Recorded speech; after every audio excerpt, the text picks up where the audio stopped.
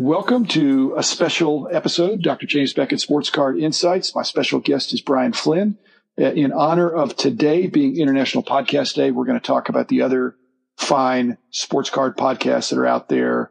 I'm just one of several, and Brian has interviewed and studied some of these others for his some freelance writing that he was doing, and I was pleased that he included me in that. So we had a good connect. And I thought, even though I'm doing podcasts that normally are timeless and evergreen, today's a special day. I think podcasts are coming on strong. It is international. I have international listeners. I'm sure these others do too. I've in fact got international sponsors because I have Topps and Panini, which is Panini America, and Upper Deck, Burbank Sports Cards, Mike Stadium Sports Cards, Heritage Auctions, Huggins and Scott Auctions, and of course Beckett Media, Beckett Grading, Beckett Authentication, and ComC.com. And all of those have some international flavor. So welcome, Brian. Appreciate the work that you've done in trying to help collectors out there find some good podcasts. So welcome, Brian. Thank you, Dr. Beckett. I'm honored to be here. What did you find when you were doing an article, I think, for SCD and some other digital platforms? What did you find? Were you pleased when you studied the landscape and saw that there were a number of sports card podcasts out there? Oh, absolutely. I mean, I reached out to all of the podcasters, and these were all podcasts that I had personally listened to at one point or another, and really wanted to study their influence on the hobby, kind of what brought them into the podcasting world. I'm a big personal fan of podcasts, not just on sport cards, but other topics. Me too. And just really wanted to kind of see, what drew them into that world. Did you have a favorite, or was there an interesting story in any one of those that stood out? I don't know if I'd say I necessarily had a favorite, because all of them bring something a little different to the table. Some of them are very informational. For example, Go GTS Live and About the Cards are live formats, but theirs is about providing all the information in the hobby, allowing you to digest it. But then you have some others like Fat Packs or That Sports Card Show that are strictly interviews and really talking about those influencers in the hobby. And then you have others that just kind of fit a niche. Breaker Culture or Mojo Break really talk about breakers, or Wax Ecstatic kind of talks about past card sets and some interesting stories about different players. They really all just kind of bring their own element to it. And then you get to pick and choose as a listener what really, draws you in. Well, what I like is that in most cases, each one of them has a passion for the medium and for the hobby. And for sure, like I said, I think podcasts are trending and getting more and more popular and more mainstream. But let me ask you this. Several of those are video, and I've chosen not to be video. What are the pros and cons that you see or saw with some of those that are video presentations? I think the common element with those that have a video basis is just the fact that the hobby itself is visual. We all sit down and just love to look over little pieces of cardboard. And so you want to bring that element into it to really draw people in, because that visual is really, that electric part of it, that you can see what's going on as opposed to just the audio portion of it. And all those podcasters that have a video based podcast really talked about that, and the fact that it was just a natural progression to go from the audio into the video format. And today, are they also working YouTube pretty hard? Absolutely. Is that their main platform? And as popular as YouTube is, it's just another place, to find people to connect to it, and they become subscribers, of that particular show. Channel, and then they're alerted when another one's coming on the pike, and they can go in and watch it at any given time. Yeah. I think if you're a breaker or you're discussing a newer product and breaking things down, whether it's breaking or just a product review, it's pretty tough to do it, I've found, without having a visual. Sure. It's kind of hard to have that description of, oh, wow, this card has this, amazing look to it. And everybody's sitting there going, well, I wish I had one to look at, because I don't really know what it looks like. Yeah. Well, that's, I agree. Do you, some of these broadcasts have been around for a while. What was the oldest one that you talked to? Was it Go Cheat About the Cards? Or wait a minute, let me think. Probably Fat Packs, because Eric was doing with Paul, and it was so perhaps Fat Packs is the Fat Packs has been around a long time. To. Mojo Break, they've been doing theirs off and on for many years. But most of them kind of fell in that 2 to 3 year time window of how long they've been doing it and continue to have success with it. Did you, on your list, did you see a few of them that were defunct, that had podcasts that had either on a very long hiatus or they've stopped? Because there were I think some that I used to listen to that they're not producing anymore. There weren't too many that were really on a long hiatus, but the one that kind of came up most often was the old Cardboard Connection, the Card Club radio that Rob Bertrand used to host, who now hosts Go GTS Live, but used to host with Go GTS, with Doug Cataldo and Russ Cohen and those guys, right. and that was really, for a lot of the guys, a basis for why they got into podcasting, because they liked that show and how it brought all the information to the masses. Well, those guys seem to have so much fun.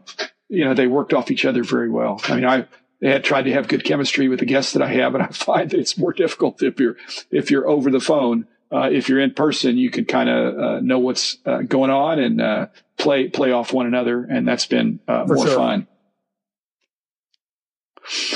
What, let's see, the podcast that claims to have been around the longest, I think, is the Sports Card Show. The Sports Card Radio and I reached guys. out to them. They didn't want to do the interview. They just felt like that they didn't really have a need for it, so they actually declined, and that's okay. I anticipated that. That's why I reached out to so many.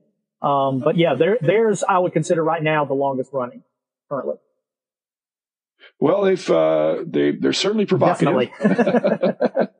And I basically will give that a listen. I can't let younger children listen to it, but it's they keep it like I said, they keep it provocative. And I've also noticed that some of the podcasts are shorter and some are longer, but most are longer. What do you attribute that to? The fact that there's multiple hosts, or they're just enthusiastic about the topic and they've got podcasts that's coming out once a week? And I think it's they want to get as much information out as possible. Most of those are weekly, and so I think they sit down and say, okay, what do we want to convey in this particular episode? Some of them that have multiple hosts are very conversational, and so those conversations just continue to move forward, and you have people, particularly in the live format, commenting on the conversation, which can lead to other conversations. And so I think with those, they don't really put a time limit on it. They just say, you know what, we'll just go as long as we need to until we feel like we've, accomplished the goal of what we wanted to talk about.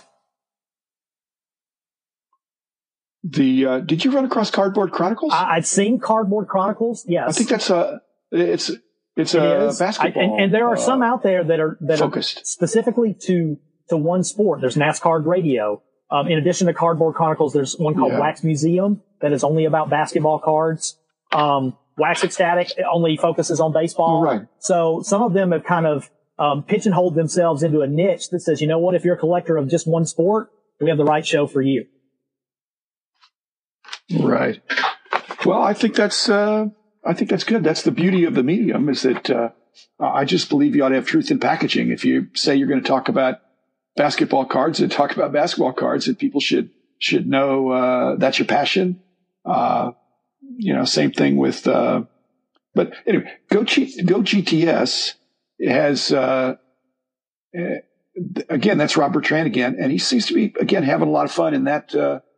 I spoke with both him and Ivan Lovegren, the host, at the National, actually. And, both of them talk about how much information they want to convey and how much they enjoy what they're doing, because at heart, just like all of us, they're collectors.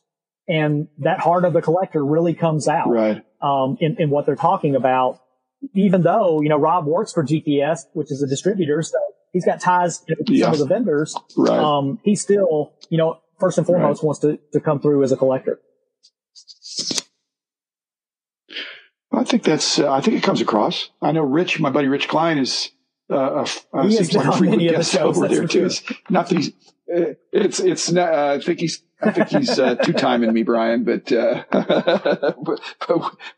got a prior. I think he has enough stories to go around, though. So have a good time. He's never going to run out. He's never going to run out. What do you see in the future? You think next year, if we did this again on September 30th in 2020, that would not surprise twice me. As many podcasts or twice as many listeners? That would not surprise me at all, because I think if you've got the right equipment, there's so many services out there that teach you now how to start a podcast and record a podcast. So I think you're going to see more of them. And I think you're also going to see more of them maybe progress into the video format, because with the visual aspect, you can draw more people in, and you really have the opportunity to reach more devices that you normally would. Although, I personally like to consume podcasts a lot of times in an audio format, because I'm in a situation where I can't do the video. I'm out for a run. I'm driving my car. I can't watch anything, so I need to listen. Well, I think you're absolutely right. That was part of my decision. If I've got 10 minutes to consume some good content, would I prefer to read it? Would I prefer to watch it? Or would I prefer to listen it? And if I'm reading it or watching it, I can't do something else at the same time. Certainly not drive a car. But if I'm listening, I can even listen a little bit faster. I can speed it up to 1.25, 1.5, or 2x if I dare, and get most of the content and really enjoy it. Again, the passion comes through. If somebody's going to talk for an hour about sports cards, I will enjoy that. I realize the whole hour is not going to be equally stimulating, but there's some good nuggets in all these shows. Lots of great discussion out there, and really just conveying a lot of information, and you get to pick and choose what information you want. Well, Brian, I've got to pick and choose the fact that we're out of time, because I'm trying to stay to about a 15-minute window, which, again, gives people a chance to see. For this particular podcast, I'm going to break it down. If I were doing it once a week, you'd be one of the segments, but today is your day, Brian. Absolutely. I really appreciate your help, and thanks for the research you did. And it'll be interesting to see how this podcast blossoms. And I'm excited to be a part of it going forward. So thanks for your help. Thanks for coming on board today. And again, thanks, listeners. And we'll be back tomorrow. Thanks.